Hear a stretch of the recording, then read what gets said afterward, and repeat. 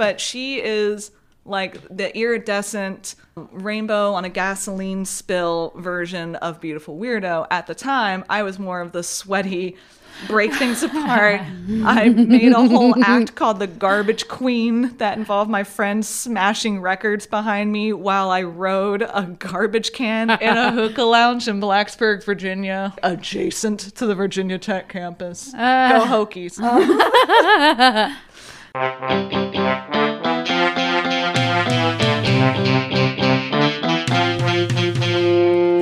Emmy winner to open mic, we book the guests that we really like.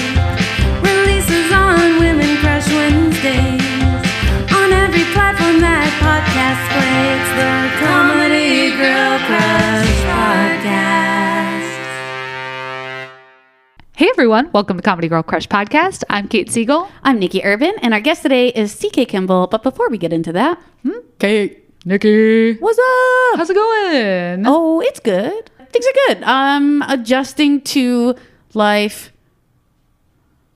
Just one long adjustment. Let's see. Earlier today I was filming an audition like for a sketch show that's going to be on TV. So that was fun to bust out Hell yeah. bust out the old wigs and costumes and to like have some fun with that. And I went a little overboard where like, we were supposed to do characters that they like gave us from these like historical figures and these like queer historical figures, and I am going a little overboard with it where I'm also playing all the other characters in the scene too because that's more fun for me. Yeah. So like, sure. Could I just play Joan of Arc? Yes. Do I also want to play God and Prince Charles and the narrator in the scene? 100%. Because like I do sketch comedy and this is what we do. Like, yeah, we can play all the characters, so we will play all the characters. Absolutely. Oh yeah. Yeah. And it's also like good practice. Like for me, I think I've said this before, but like anytime I'm doing an audition where I get to do something fun, where it's like character driven, like, or just auditions in general, for me, I look at them very much as another performance opportunity. So like even if nobody's gonna see it, for me it's the most fun is like, hey, how much fun can I have with this? Can I do this where like I'm proud of? Because like, yeah, it's just good practice for making character videos, which after that great episode with Chelsea Pope, that is something that I'm like very much determined to take that on into my like weekly routine, is like doing characters every week at least. At least once a week. Doing some sort of character video because I have so many props and costumes. Yeah, dude. And it's just like, I think it's just a matter of time for a lot of people of like carving it out and like really like just like being like, this is the time when I'm going to work on this particular thing. Yes. And just, it's fun. It's my favorite thing in the world. And I have to like let go of this idea that, it has to be something like, that's going to lead to, career stuff. Like, not that this has been much of a problem for me, but, cause most of the time of doing comedy has been like, yeah, this is just something I do for fun. But now like translating it into something I self-motivate to do. Yeah. Like that's where, it's a whole thing of like, if like having to self-motivate equals work to me. And like, so taking that out and being like, no, I do this because this is the thing that I really enjoy doing. Also, I started watching Barry for the first time last night. Oh, did you like it? Yeah. My partner Jules, he like asked me if I'd ever seen it, and I was like, no, I'd been meaning to. And he just like randomly, he just put it on. Okay. And didn't give me a choice. And it was like, oh yes, this is why I have been putting off seeing it, because it is painful, but also very like, it's painful because it's true. Like, like not the like, I don't know how much of the Hitman stuff is true, but like the acting class, like those specifics about that, like feel what it's like to be in an acting class. Like, and it was just the scene where like the girl is like, you know, like taking out, like looking for her costume, you know, for this guy's memorial, and looking for this like costume piece, this like nun costume. She's got all of her like little props and, you know, like costumes are sitting in like a pile around her, and I'm just like, ouch, this is like she's like, that's like kind of the joke right there, and I'm that joke, but it's so funny because it's so true. And I don't know, it's kind of exciting to have like to finally like, I don't know, it's exciting to like be the butt of the joke, you know? Oh, sure. Yeah.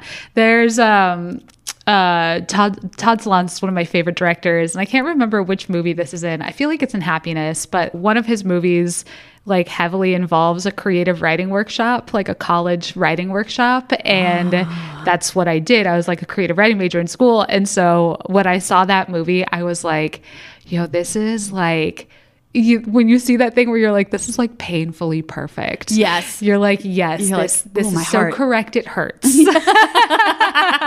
I've never taken an acting class. So the parts that I remember about Barry, I mean, outside of high school, but like the parts that I remember about Barry are like, this is really fucked up, dude. He's a murderer. Right? And they're like, oh, they're like, I'm only 2 episodes in, so I don't know how it goes. But if, like the way it's already set up, I'm like, they're like, oh, we're killing the bad guys. I was like, no, like No, he just kills people. He gets the notification, and then like this one dude is just like, oh, he like had sex with somebody's wife, like, Yeah. oh my god, he's not a bad person. He's just got a dick, you know? Yeah, Like, dude.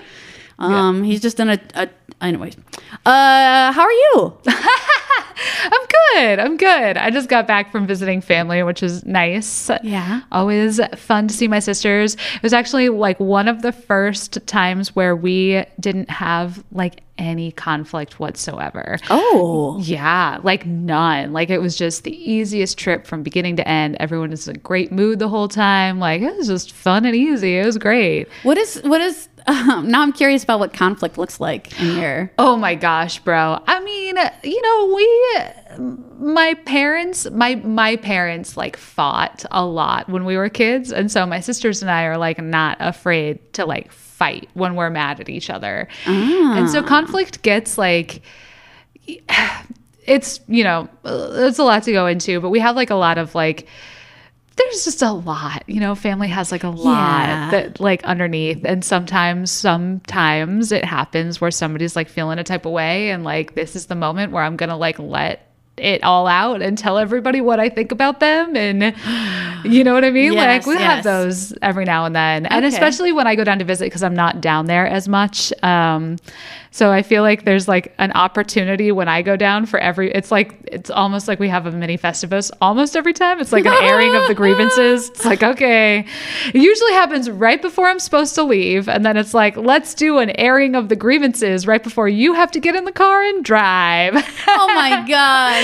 And think about this for the whole way home. You know what I mean? It can get kind of gnarly. So this one was like just a really delightful, very easy, very fun trip down. And it was made complicated by the trains in California, which I fucking hate the trains. Yo, I love the train in theory, but in practice, this train has always fucked me up. That's why we need that what is the I don't know. The high-speed Yeah, rail. Yeah. high speed rail. So I was immediately just going monorail.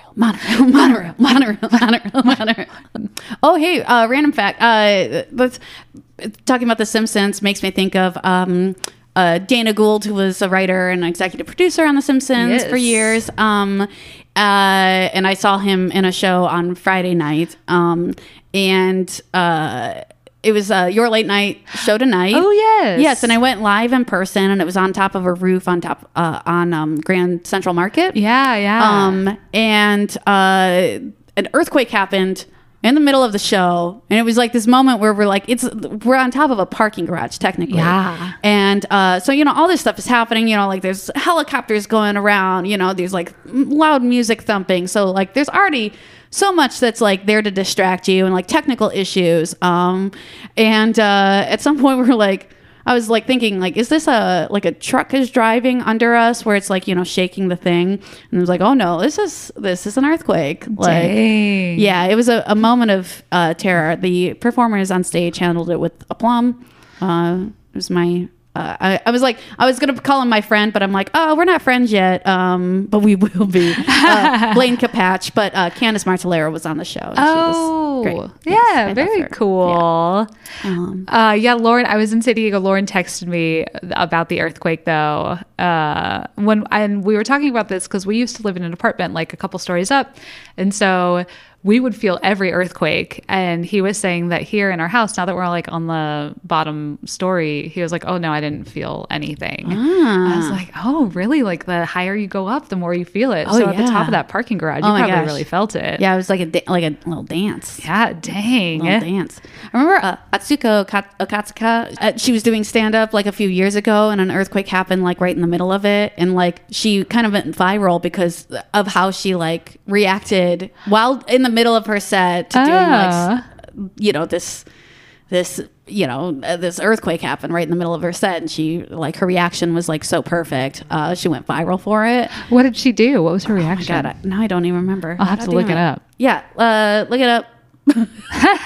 Lauren and we went and saw Vidiot's does a rooftop cinema thing, and we went and saw Point Break. And the way they do it is everybody wears headphones, and so all the sound goes through headphones because like otherwise, yeah, the sound in downtown, like we had helicopters flying above us like the whole time we were down there. Yeah. You know what I mean? Like if we didn't have the sound in headphones, yeah, I'm sure. So it's crazy that they have to do all of that, like do a live comedy show with all of that going on with like all the downtown stuff happening. Yeah, it was it definitely like it added to this like this hecticness of like there was just like so many different potential things that could go on. Luckily the host Blaine he's like somebody who's he's an expert, like he's very good at rolling with the punches. I got to see him on Pop Cultured. yes. And he is, yes, bro, he was a joke machine. He's like laughing yes. in it. Yeah. Oh my God, so good. You know who else was a joke machine? God, no. Terrible. No, or wonderful. Yes. Let's talk about Norm Macdonald. Let's talk about Norm Macdonald. Yeah, Yes. let's do it. Because we complicated feelings. Yeah, it's man, it fucking sucks because like I didn't, I'm one of those people who like I'm not like a comedy insider, so I didn't really know anything about who he was or what he was like to actually work with. So I'm one of those people that was like, oh, I love Norm Macdonald's comedy. He was so funny. His delivery's so wry. He was so original, blah, blah, blah. And then, Yeah, of where it's course, like, yeah. women coming out and saying like, yeah, cool. Oh, wow, this is really hard to see all of these people talk so well about this person and say what a genius he was and how perfect he was. But I did not have that experience. And he harassed me or just made me feel uncomfortable or, in general, like made me feel like I didn't belong because I was a woman. And like, yeah, that's super unfortunate. Like, yeah. And it's interesting when somebody is so beloved, how like, some of the negative things that they do aren't going to come to the surface. So like, and it's ironic because he was one of those people who was like very anti-cancel culture, like he was defending Louis C.K. And like, we kind of like, raised an eyebrow there, but like, we weren't, like the information about him and sort of like the mistakes that he made weren't really coming out to like the zeitgeist, Yeah. Well, he was just apparently like a total misogynist, like an unashamed, like complete misogynist. Right.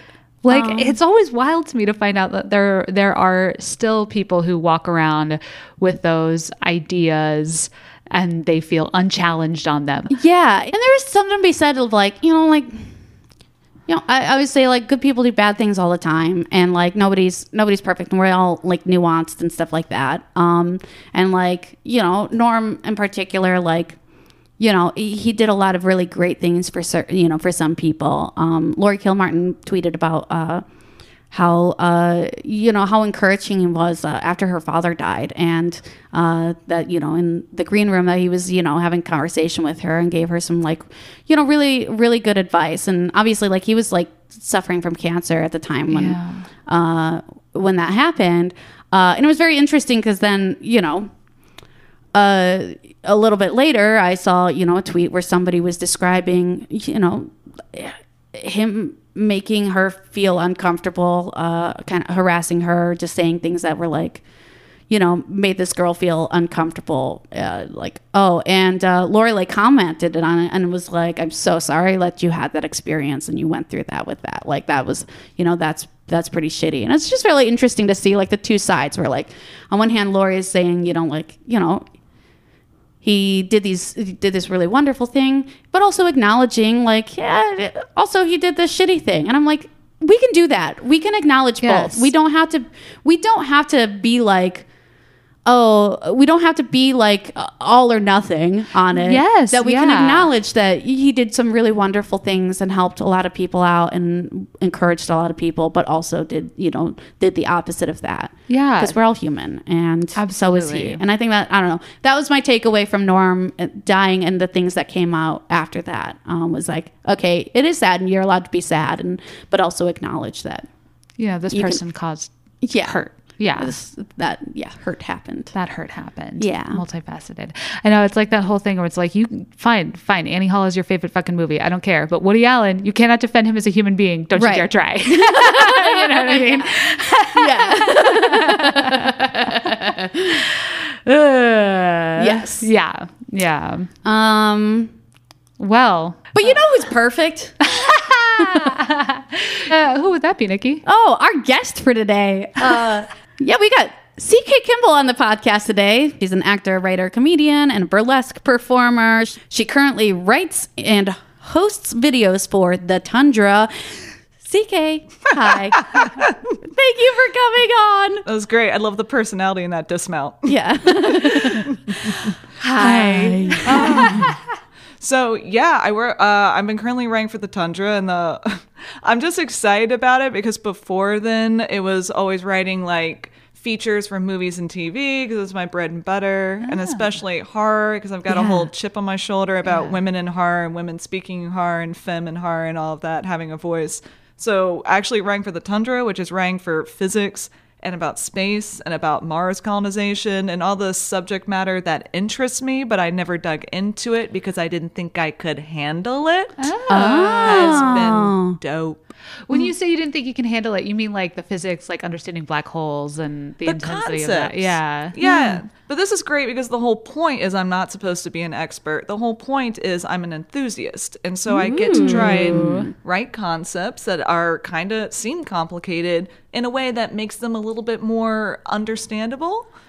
But to do that, you got to really dig deep so you know what the hell it is to begin with. I love That's that. cool. It's so fun. I'm going to start calling myself a comedy enthusiast just so that people don't expect me to like know things about comedy. I'm a hobbyist. Yes. Oh, I like that a lot, actually. I feel like that will help a lot of my own personal issues with like having many interests but very little knowledge on them. Yeah. Though at this point, I know a lot about Lord of the Rings. Oh, yeah? How come? Oh, right. You're reading it. All the time. Just like once I finish, I start again. Wait, is that true? Are you? Yeah. I feel like I'm constantly reading Lord of the Rings. I'm just like restarting it because it's my safety blanket. Oh, interesting. Used to be Harry Potter, but Choices were made. choices were made. She woke up and chose violence every day for years. Yes. But we don't need to talk about that, bitch. We're here to talk about this bitch. This bitch. Oh my God, CK! Thank you so much for coming on. It's very cool to talk to you in this environment. Of course, I get to talk to you all the time because you're my next door neighbor. Just great. We don't use the fact that our windows are right across across from each other as often as we should. You guys don't have a tin can telephone? No, we've been threatening for years. By years, I mean the months that she's lived there. No, she just yells at me sporadically through her window, scaring the absolute shit out of me. That's amazing. I am very sorry about that. You were genuinely terrified. I don't like scares either. And I got you really good. I did my my crow thing. What's your crow thing?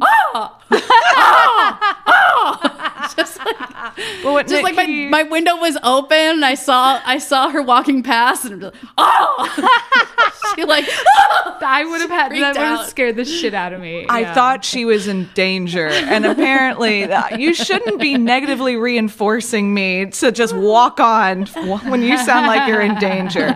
Plus, I've been trying to make friends with the crows since I moved over there, and I thought maybe I had finally broken the ice. So you put yourself in danger in the future, and you broke my heart. I hope it was worth it. oh god. Befriending crows, that's a very on horror brand thing of you to do. Oh yeah, Yes. you know how smart they are, right? Yeah, they're really fucking smart, right? Yeah. Oh God, yeah. Yeah. You can't. I haven't figured it out yet. Like allegedly, you can start feeding them, and then they'll start bringing you shiny things, which Yes. is all I'm trying to do. Oh, for Yeah, sure. CK is a raccoon. I have a raccoon tiny hand spirit. Yes. She gets her hand, her little paw caught in traps all the time. Honestly, if you did put a slip trap around the complex, you probably would get me pretty fast. What would you have to put in the trap? Good vibes. It's like crystals. I'm not going to tell you how to trap me. I know I look stupid, but I'm not dumb. That's fair. I don't know. I was just asking for a friend. I wasn't gonna do it. CK, you grew up in Virginia. Mechanicsville, Virginia, 20 minutes north of Richmond, RVA. We have a lot of pride about being anywhere near Richmond from our section of the woods. Oh, okay. Because it's a fancy place. What's the deal with Richmond? Richmond has such a specific energy to it. Like since there's VCU, the arts college there, that is also kind of inexpensive. A lot of people end up staying in state, and so it slowly built this artist colony kind of feel to it. Oh. While at the same time, again, having a really poor infrastructure and urban planning and a really nasty history with the Civil War and the Confederacy. Sure. Yeah. But that's part of why Monument Avenue, I think now across the country, everyone's kind of seen it. But we have a street in Richmond called Monument Avenue, had a ton of Confederate soldier monuments up and down it, including the infamous Robert E. Lee statue, which was just recently removed. Yeah. But if you'd seen photos of it, you probably saw all of the graffiti that littered around the bottom of it, that gorgeous collection of colors and influence. That is basically the best example of what Richmond has developed into what it's become, and why we all kind of have this strange, like, if we're near it or grew up around it, this connection to it, this love for it, this like defensiveness, while at the same time fully like, no, it is fucked up those monuments stayed on that road for that fucking long. Oh yeah. It's dope. I'm sure everyone has that from where they came from. No, my hometown fucking sucks. Yeah. And I will say that to anyone who still lives there. My sisters both live there, so I mean we all say it. It fucking sucks. Hey, if you can just be honest, that's how we move on. But your hometown does sound really dope. Mechanicsville? Well- I'm 20 minutes north of Richmond. Mechanicsville is its own freaking flavor. That's for sure. Mechanicsville? Yeah. Mechanicsville. I'm obsessed, bro. That's amazing. How many mechanics are in Mechanicsville? Actually, quite a few. I believe that. Yeah. Yeah, no, it was actually when my mom and my dad moved there, like I'm literally born there just because there's no hospital there. I was born at Henrico Hospital because that was the closest. But born and raised as in from the hospital to the house they built in Mechanicsville, Virginia, until I was 18 and moved to Blacksburg, Virginia for college at Virginia Tech. Okay. But when my parents moved there, it was literally one stoplight and a Winn-Dixie grocery store on the intersection. and the high school Lee Davis High, and the the middle school Stonewall Jackson. Oh man. Oh, Like, dang. Super, super tiny. If you went there now, nope. Does not look like that whatsoever. Got it. We got it all now. We got it all. We got Sonic. We got a Starbucks. We got Best Buy. very we came up. fancy. Mechanicsville was the first area in Virginia to get a Walmart Supercenter, y'all. Oh wow. Wow. Spent a lot of time in that parking lot in high school, let me tell you. Big come up. So what were you like? What was it like growing up? Were you into like theater, performing, writing? Were you creative as a kid and as a teenager? It was really weird. I know we talk about this a lot because all of us are artists, all of us who hang out and know each other, and artists, comedians, building stuff, and we all kind of have that same story, don't we? That we were growing up, we had a lean towards something creative, and then as we got older, we found different random outlets, and then as adults, we realized that we were coming off like weirdos and started defining our interests. In my case, I grew up in Mechanicsville, Virginia, but also more defined in Old Church, Mechanicsville, Virginia, which is out in the middle of the woods. I had no siblings until I was 16, so I was an only child living out in the sticks. It was mostly me and my dad. Like, my mom worked a lot and did a lot of horse shows, so she would be gone for weeks at a time sometimes. And I think it's so bizarre because I kind of don't know how this happened. Because my dad, he's a teacher and he's creative, but he's also pretty conservative. Okay. We did not. He would take me to like art museums and whatnot, but the kind of movies and such that would show up in our house would be whatever was available at the Mechanicsville video rental store, First Video. Mm-hmm. Yeah, I'm seeing some nods around the table, so we're all remembering how pre-internet age, whatever showed up in your rental place was just what existed as movies. Yes. Oh, yeah. Oh, yes. Yes, Oh, yes. yes. Yeah. So he would rent just whatever was on the shelf and bring it back to me. So these are VHSs like some weird kid movie where the pet shop is opened up by aliens who have big heads they cover with gallon cowboy hats, and they adopt out their pets, these kids around the neighborhood, but these pets are alien pets, and they turn into these bright colored weird creatures. Bro, is this a real movie? This is real. What's this movie called? I can't remember. These are all just I'm gonna weird find this memories. movie. Do you feel like that, though, like watching movies like that had an influence on your sense of humor at all, or like like what you enjoy in media? That's it. That's exactly what I was getting at. Is Yes. that I said the long way of that my parents are amazing, but it's not like anybody was putting me in like after school advanced programs. Yeah. It was just whatever we did. So this influx of all this weird and honestly bad movies. They're like, Yeah. But I would watch. They them sound over and over. terrible, but great. Yes. God. But you're a kid. You don't have the concept of like the irony of bad. You're just Right, like, yeah. I can't stop watching. Like Mac and Me. I've seen Yes. Mac and Me a million times. I had no idea it was like a trope of bad. Like, I don't know what this is.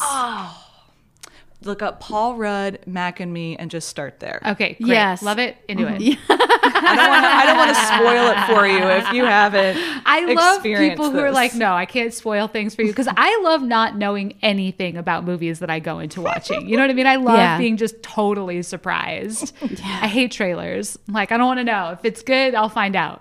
I love that you have that resolve. I love that.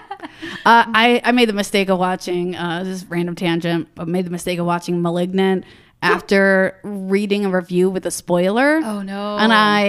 But I still enjoyed the fuck out of it, though I wish that I had seen it having no idea, because everybody who has seen it has been talked about how like, holy fuck, what just happened? I was not expecting that at all. Oh. Yeah. I've heard it's a great bad movie. It's bad though, right? Or is it good? Oh, I've heard both. It's It's just so nice that James Wan got to make his Argento movie. Let's put it that way. James Wan got to do an Argento. I don't know what any of that means, CK. Why would you embarrass me like that? No, that just sounds, that's very film auteur. So what Yeah. Oh, I can be pretentious and pedantic as fuck. Oh Yes. no, you know shit. Yeah, you clearly know shit. You know things. Dario Argento is an Italian horror filmmaker known for, you probably heard of Suspiria because they did a Oh, remake yes, of it. okay. So that's a whole kind of like specific style in the horror, or considered a specific style in the horror genre. So Malignant has this, it's very, do you know who James Wan is? No. James Wan is a director of like The Conjuring and Saw 2 or 3. Anyway. I don't know why you're looking at me. What about Sargento cheese? That's so what I was thinking of,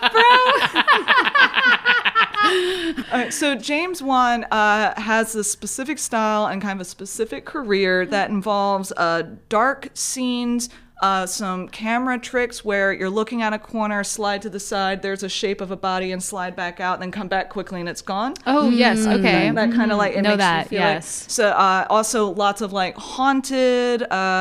I feel like it has kind of like if you think of things in terms of color, which I do a lot, kind of like a blue gray or a metal gray, or kind of like a bright light, like LED light kind of take to his style. Malignant, on the other hand, he directed this as well. While that's there, you can really feel the James Wan touch, especially in a lot of the shots. The way it's set up and moves forward is at least expressionist, and it, to me, felt really Argento, and someone kind of like the over-the-top gore moments that aren't presented with the fear as watching the death, but presented in a stylized scene of what happened to this person, already done and complete. Oh, interesting. Okay, all right. It has concepts of like melodrama. If you ever got into melodrama at all, where it's going to be 100% over the top, Right. There's a lot of that in Malignant. Okay, cool. Okay. Yeah. All right. Comedians seem to really love Malignant right now because it's Ridiculous. It's pretty funny. It's Yeah. ridiculous. I laughed so hard. I haven't laughed that hard in a movie in a hot second. Oh, I'm excited. It's so absurd, and it's really fun to have a horror movie that's just completely bonkers. Oh yeah, Yeah. it's just like yes, okay. Anyways, let's not talk about this. Let's talk about you. Let's come back to you. The horror movie that is CK I mean, don't the say freak that. show over here. That's rude. Nikki is so good at transitions. It blows my mind. Yeah, she hurts my feelings a lot too. No, I love you so much. I love you. think you're amazing. Not only do I love you as like a performer and a writer, but also like doing your burlesque is amazing. Oh, like Sally. yeah, Sally Sweet Nothing. It's so fun to watch you. Thank you. Yes, I loved when you hosted a couple of comedy burlesque shows at the Pack Theater that were The good old days. the good old yes. days that were so fun, and you as a host were like everything that you want in a host, like because you were funny and flexible and on it and making like commentary, but also like keeping the show going along. Oh, thank you so much. Yeah, and also the concepts were great. You also choreographed a Ghostbusters number that was super duper fun. Oh my God, that is my favorite memory, maybe. I want to create a show where it would be stacked with people who are doing it for the first time, also with people who have done it many, many, many times before. In that vein, by the last one I got to do, which was Bill Murlesque, it was a Bill Murray themed burlesque show. Every act had to be a Bill Murray themed act. So I took a chance and I choreographed a whole Ghostbusters dance. And mind you, these kids, they had never done this before. And I can't tell you how much of a proud mom I felt. As in the end, I had to do a role in the dance. I'd cast someone else, but they unfortunately got sick and they couldn't do it day of. So then I took it over. So instead of getting to watch, I had to be in the back, quick changing out of my outfit back to my host outfit. And right as I look at my beloved Hope Richards, who was my stage manager and my co-producer for this, and looked at her and said, "How's it going out there?" I heard slam, and there went a pair of pants just slamming into the side wall. And I was like, good, they're out. They got it going. How did you get started in doing burlesque? Like, what was that journey? Years and years and years ago, I was living in Blacksburg, Virginia, where I'd graduated from college at Virginia Tech. What did you go there for? I have a bachelor's of science in psychology with a concentration in animal behavior and theater. Oh, mixing it up. One of those I regret. Animal behavior. Yeah. I didn't realize with the animal behavior, I was basically just double dipping with theater anyway. Roasted. So after graduation, I was still sticking around Blacksburg because it'd been kind of a traumatic last 2 years. I was there during the massacre. So I kind of wasn't ready to I didn't have the executive function to just throw myself back out into school or something. So I ended up working at a hookah lounge, Shisha Hookah Lounge, rest in peace, for a couple of years. And in that process, I started working with one of my writing partners, Jack Bennett, on a feature called Caprice about a vampire. It's great. It's indie. If you can find it, it's amazing. You should watch it. We did it super low budget. Oh, you made it. We made it. Oh, cool. And yeah, went to Slam Dance. Like, this was about 10 years ago. So this is a while ago. But he cast out of New York on the recommendation of a friend, this amazing burlesque dancer named Stormy Leather. Stormy Leather came all the way to Blacksburg. We shot everything with her for a week. And before I met her, I had a concept of burlesque as being, the feathers and the outfits and the tight makeup. And at the time, that felt very out of reach for my personality and who I was. I didn't have a lot of confidence in myself in that regard. So it seemed like something that I could never relate to. Instead, I meet Stormy Leather, who has acts that include her, the pretty one is the backwards act, where it's a reverse burlesque to Ain't No Sunshine When She's Gone. Then there's the one that she does where she ends it in Japanese knots that she ties throughout the entire act and then whips herself by the end. Oh, wow. I'm straining to remember, but I feel like there's an act she used to call Daddy's Home that I think ended with her taking a weapon up a personal area. I don't know how, Blue, you want me to get on this. Of a personal area and pulling the trigger, lights out.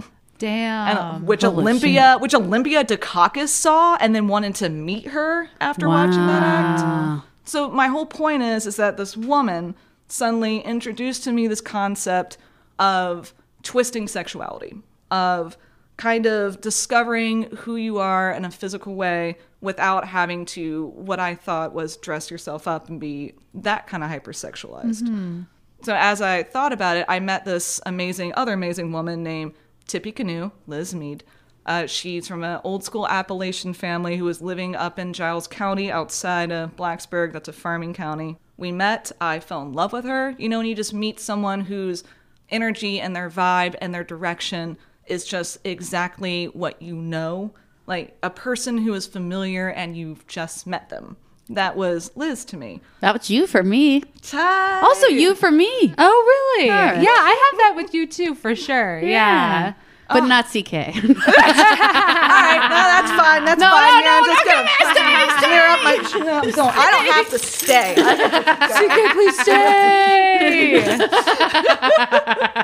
Everybody's favorite old punching bag, old CK. So you love Tippy. So yes, and Liz became a huge artistic inspiration because she's fearless. She is absolutely fearless. And I told her about Stormy, and I told her about all these new thoughts I was having about burlesque, and I was listening to all this new music I was finding on Groove Shark, and just feeling inspired when she said, well, why don't we just make our own burlesque show? And so we did in the Hookah Lounge, and it went pretty okay. Thinking back on it now, we did not know what we were doing.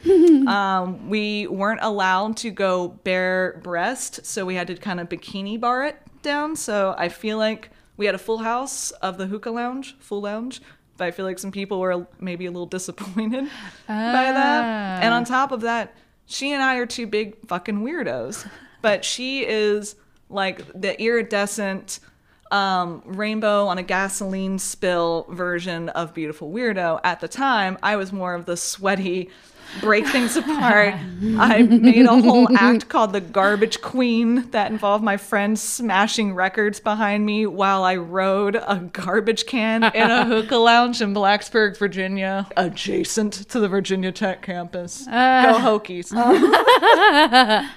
But after that, at the time, though, we finished, and I'm like, I'm a fucking superstar now.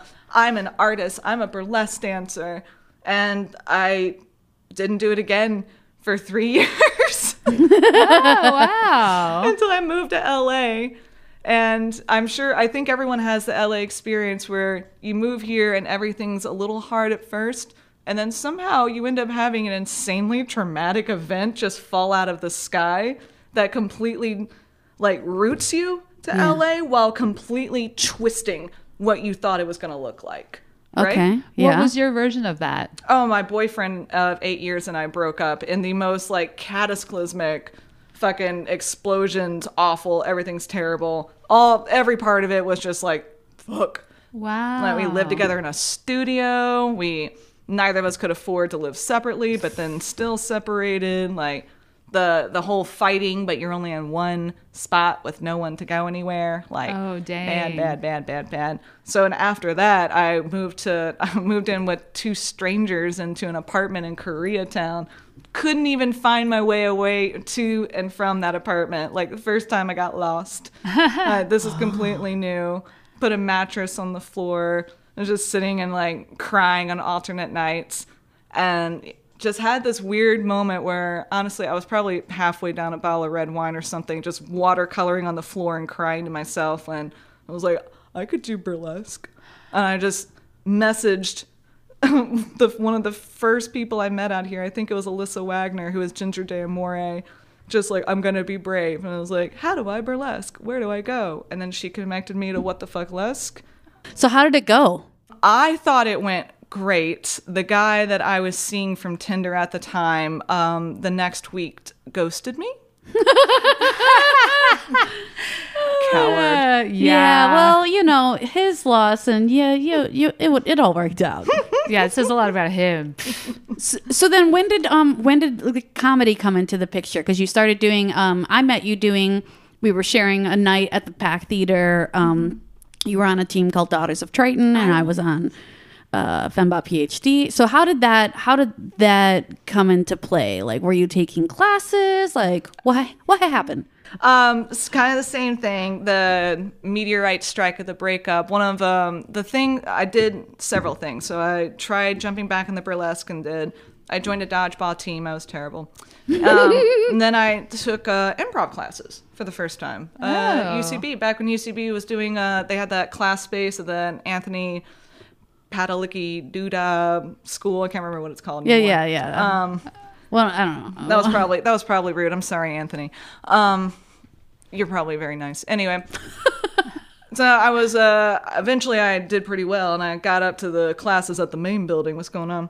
And one of the girls in my class, Catherine Cowell, came up to me one day and was like, "Hey, so we have a sketch team. I don't know if you've heard of the Pack Theater, but we're looking for another female member, and you're funny and you have boobs. Do you want to come and meet us?" I swear to God. And I was like, "Oh my God, it's my dream. This is the fantasy. You move to LA, you start taking comedy classes, and then someone's like, hey, want to join a sketch team? Fuck yes, I'm going to be Mad TV material in no time." I was thrilled. I was fucking thrilled. Yeah. Learned how to write sketch well on that team. Met my current boyfriend. What? Yeah. Whoops. Right at the time where I said, I'm never going to date anybody in comedy. I'm never going to date anybody as an actor. I can't handle this. It's too much energy, whatever. Cut to 3 months later. I was going to Mike Rose would be my boyfriend. Oh, that's super sweet. Is it? Yes. We were on a sketch team called Daughters of Triton. You should have seen some of the crap he did to me on that team, all right? I didn't get, it's not like we had this sweet romance. No, this man had me dipping my face in a bowl of milk with hot Cheetos in it. That shit burns. That was in my eyes. Dang. And he cast me as he cast me as like the he's gonna hear this and be so annoyed with me. But you do, man, you do. He listens to this podcast, Joseph. Hi, Mike. I don't know. To me, a little pain. That sounds like pleasure to me. Heyo. No, I'm just teasing. What I'm getting at is that like we had a great relationship and we were all super like cool and daughters, but we all went our separate ways. And I was rolled into another team, Pillow Monster. Again, absolutely awesome. Loved working with all of them. But at that time, I actually had too much going on with work and whatnot. So then I ended up doing nothing and joined Night Church. And Night Church is a horror comedy sketch team. Yeah. Did some of my best work with them, hands down. Loved it. We were doing crazy stuff. We were getting bigger and bigger. Then everything happened. And honestly, like when you just have a group, not to brag, when you have a group like Night Church where everybody is insanely skilled and strong, going a year, it really means we've already like gone in different directions.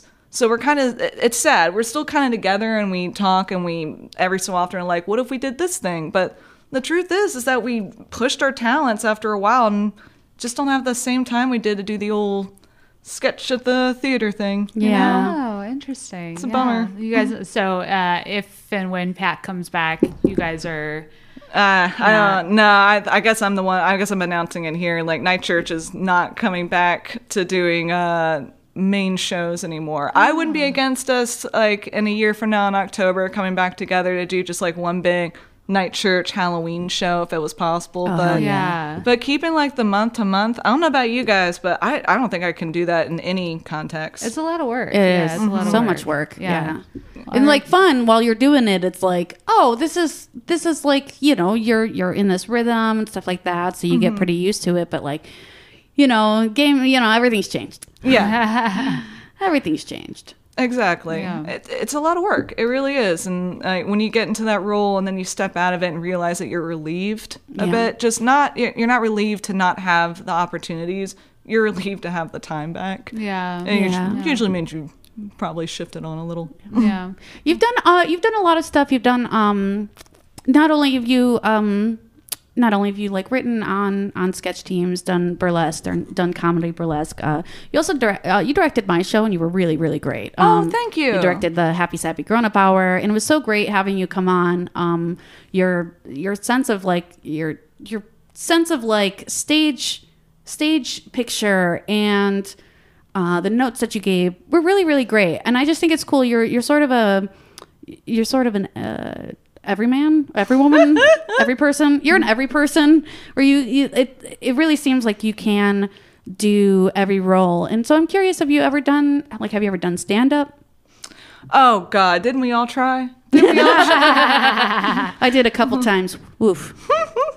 It's tough, right? Yeah, and you gotta really have like the right personality to grind for stand up, and I don't have it. I really don't. Like you look at like the most of our friends who are out there doing this, like they're still going every night. Yeah. and they were powering on through multiple mics a night. You know Yeah. what I mean? Like it's you have to be so into it. Yeah. Yeah, I just don't have their power. I don't have that Rena energy whatsoever. Yeah. But spoken word stuff. Like I feel like I'm not the only one at this table right now who, like, instead that little bit of that stand up energy you want to be able to kind of like talk and create, but I guess have the simplicity of that it's just a story, so you don't have to worry about the comedy beats. Yeah. Oh, yeah. yes. Storytelling Yeah. is super fun. But why do you ask? Are you starting a open mic? Oh gosh, no. I was curious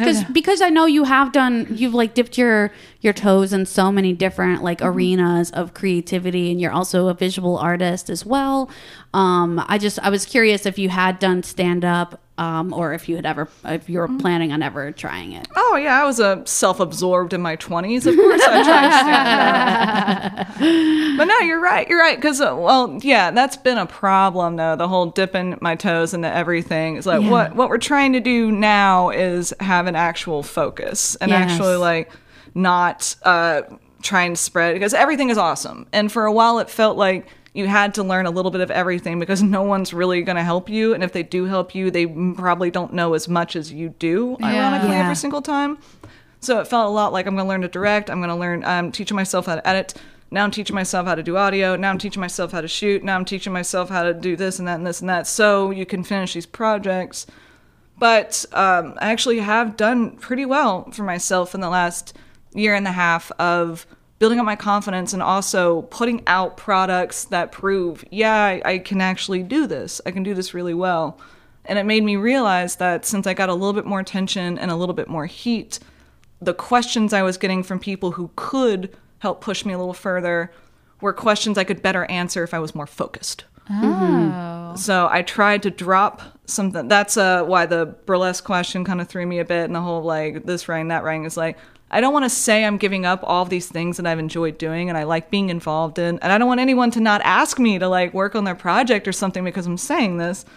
It's just I found a really good rhythm of I have one burlesque idea I want to do, and I'm not taking it or announcing it anywhere until I have it completely done and ready to roll. And it's taking a back seat to me focusing on all these other pieces that just need finesse, and they need information, and they need my full time. Gotcha. And it feels great.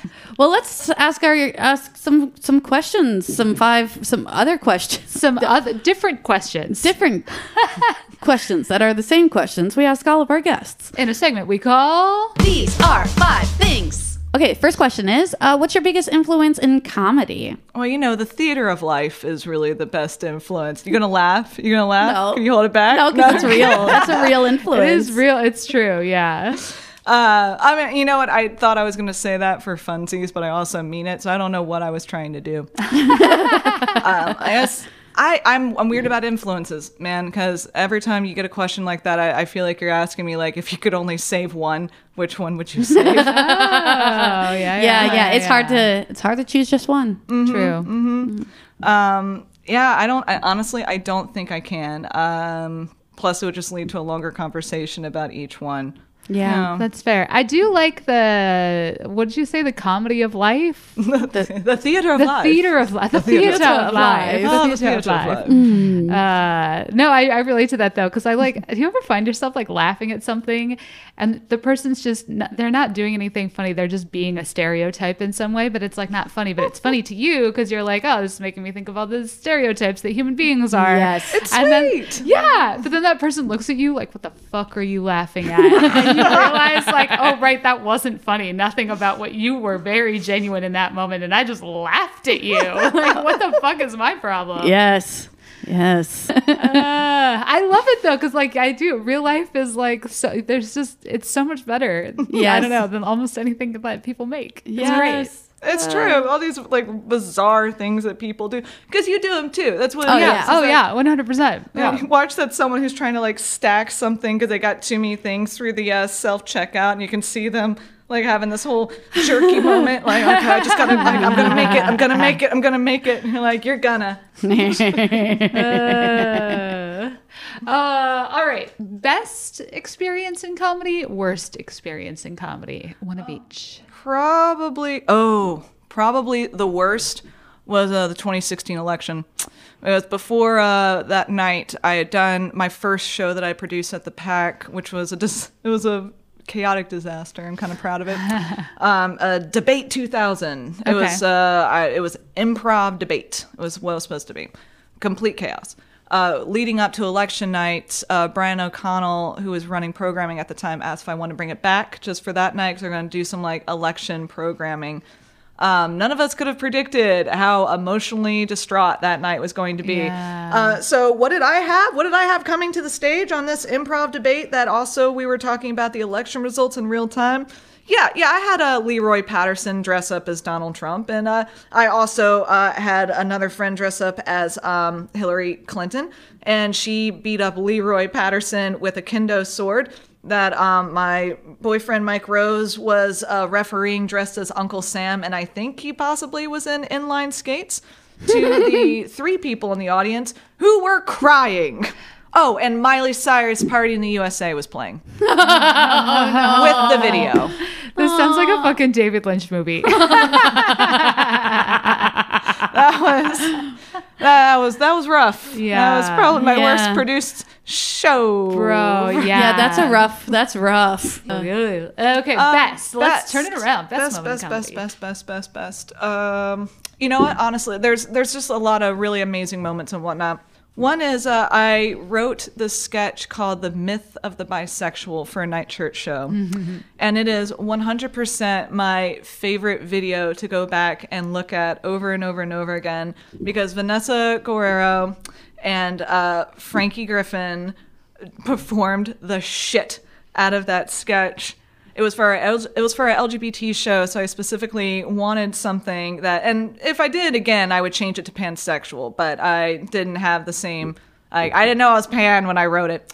I had so desperately wanted to do a sketch that was about like the bullshittery of being a bisexual and being constantly questioned and like it's not real and that whole thing, but still have it be funny and not just like getting in your face. And I cannot describe how well they both hit these lines that could have very easily just been like, na na na na, the more you know. And instead it's the funniest toe in the line thing I think I have ever written and seen performed. The other best experience I've had was another night church show. But in this case, it's just because one of my blood bags went off really well. I had tripped out a bag of blood, with a special effects thing. So it had tooth floss tied to it. It was a zipper bag. So if I did it right and you rip it open, bleh. And I had already done 2 that night that hadn't worked. And so I'm like, oh God, I hope this one does. So at the very, very end of the sketch, she does a slash and then I pulled it and I wasn't sure if it went and touched my stomach and then goosh. Just half a gallon of fake blood all down my crotch on the ground. I fell on my knees, like, and to the ground. Oh God. I love it when effect works. Yes. Yeah. Spectacle. I know. When effects work, it's so rewarding. Oh I my- just got goosebumps just remembering that again. I can't describe it unless you've like done it and got into it. Like you have no idea. Yes. Okay. Next question. Hype up a friend, somebody that you'd like to see come on the podcast, perhaps, or just somebody you think is great. For right now, I'm gonna hype up Friendo, all of my friends, because they have a show coming up at the end of October, and they have been the most consistently strong and really positive and strong group sketch team that have existed all through all the troubles and everything. So October 30th, open the portal to hype up a very specific friend and possibly someone I have on the show. She doesn't necessarily do comedy. She's just a very incredibly strong community person. My good girl, Monica Itzel. She currently has several different, if you go and search her online, oh goodness, I can't remember. If you look up Kaleidoscope Collective, you'll see a lot of the different community programmings and different like gatherings that they're putting together, COVID safe, of course. But honestly, I find her to be one of the most fascinating people in Los Angeles. She has, I hope I'm not wrong in saying it this way, and Monica, if you hear this, I'm so sorry. She has a master's degree in Bruja, basically. Oh, wow. She is, culturally and education-wise, just one of the most incredible people to talk to. She knows what is up. Also, her fashion's on point. All right. She has the best style. Very important. Very important. Okay. You have done a ton already. You have apparently tried stand-up. You do burlesque. You've done live sketch. You've written for things. What is something you haven't yet had the opportunity to do in your career that you're excited to do? Direct to feature. Ooh, 100%. Okay. All A horror right. feature, a comedy feature? We'll see. I'm trying to work myself up to it. I was given a camera. I'm trying to work out figuring out audio for it or how to shoot something with as little audio as little dialogue as possible, so I can Sure. just use outside. So I have a ton of like experimental ideas to kind of train myself to eventually shooting a feature. And I don't know what that'll look like because it feels like what I want to do is shoot something kind of experimental. I've had a couple of big ideas in my mind for a while. Yeah. Yeah. I have full confidence that you will do an amazing job. Thank you. Final question. This is the big one. What advice do you have for people who are either just starting out or who are in the midst of doing comedy? Yeah, just do it all. Do every single thing. Like, everyone's going to tell you what their advice is in this direction. And, like, the fact is that anyone who's successful, honestly, and this is not a dig, it's a lightning strike of luck. It's huge. Luck is huge. So the best thing to do is just to keep doing everything, because you're eventually going to find the parts of it that you actually enjoy, even if you're not like the next Adam Sandler or Kristen Wiig or what have you. You know, do it all. Listen to everybody and be kind about it, but just take a chance. That was great. Great advice. Very good. Very good for clean, our very social media concise. blurb. Yes. Oh my gosh. Just like very straightforward. Just think about all the different times where like you didn't do something just a little bit cool because like it's like, does this really benefit the work I'm trying to do? Who gives a fuck? Go throw some blood on yourself and go down a slip and slide. It might look cool. That's going to be the advice. Throw some blood on yourself. Go down a slip and slide. All right, CK, it was so great to talk to you today. And we're very excited for what's to come for you. I'm excited what's come for y'all, man. Let's make something cool. Oh yeah. Oh. Into it. Yeah. Hell yeah. Yo, CK is so fire. She's got so much energy. It was so nice to have her in the studio. Oh my God. So lovely. Yeah, she's got a really interesting mind. Yes. Yeah. Yeah. It's like, I don't know. It's like I want to go in there sometime and like into her brain and see like, oh cool, like there's like a glitter wall and there's like a dead bird and like that's how I imagine her brain is, like a bunch of different like knickknacks and stuff like that, and encyclopedias, Cabinet of Curios. Cabinet of Curios. That is CK Kimball's brain. Yeah, she's also like, you know, it's funny when she said like the theater of life was her inspiration, just because I feel like in listening to her talk, you hear her making observations in real time about things that have happened to her. You know what I mean? Yeah. Like she's very clearly like thinking through everything. This is so interesting to talk to somebody like that. Yeah. I'm really excited for her and you know what's gonna come in the future for her. If you've ever read any of her articles that she's written, they're very well written. They're very well thought out, like, and super super duper interesting. I'm like, I know nothing about this horror movie that she is talking about, but I really am enjoying reading about it from her perspective. Yeah. Cool shit. Yeah, she's very smart too. She's clearly very with it. Look at us having a crush. I know. Ooh, it's nice to get the crushes back in the studio too. It gives me all the warm and fuzzies. Oh my God, it's so good. It's great. Yeah. Ooh. And if you thought that was good.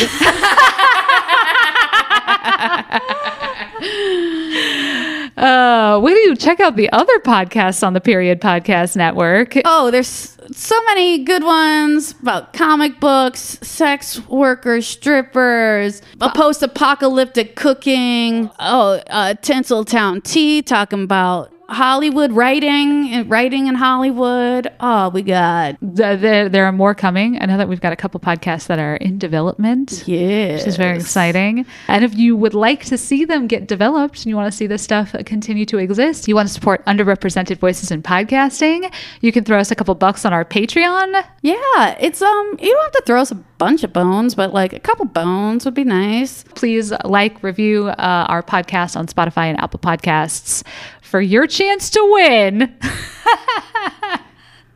No, I swear next week will be the last week of the raffle. I'm going to figure this out. It's done. We're done. The raffle's ending. The raffle is starting done. a new raffle after this episode. Yes, we'll announce in the next episode who the winner of this raffle is. Yes. And it could be you if you go and like and review our podcast on Apple Podcasts right now, because you might be the only one. It's not. No, you aren't. I've seen. Oh, there's some reviews. Working? I think so. Hell yeah. Yeah, there's so many reviews. So no, there's not a lot of reviews. You have a good chance. You have a good chance, but not a perfect chance. Yes. We're figuring out marketing in real time. Yeah. Always a pleasure. Oh my gosh, Nikki, it's always so good to see you. It's so good to see you. Hey, Kate, What's up? keep crushing. Comedy Girl Crush was created by Nikki Urban, is edited by Kate Siegel, is produced by Kate Siegel, Mackenzie Mazzell, and the Period Podcast Network. Our music is by Rena Hundert, and our artwork is by Ariel Alter.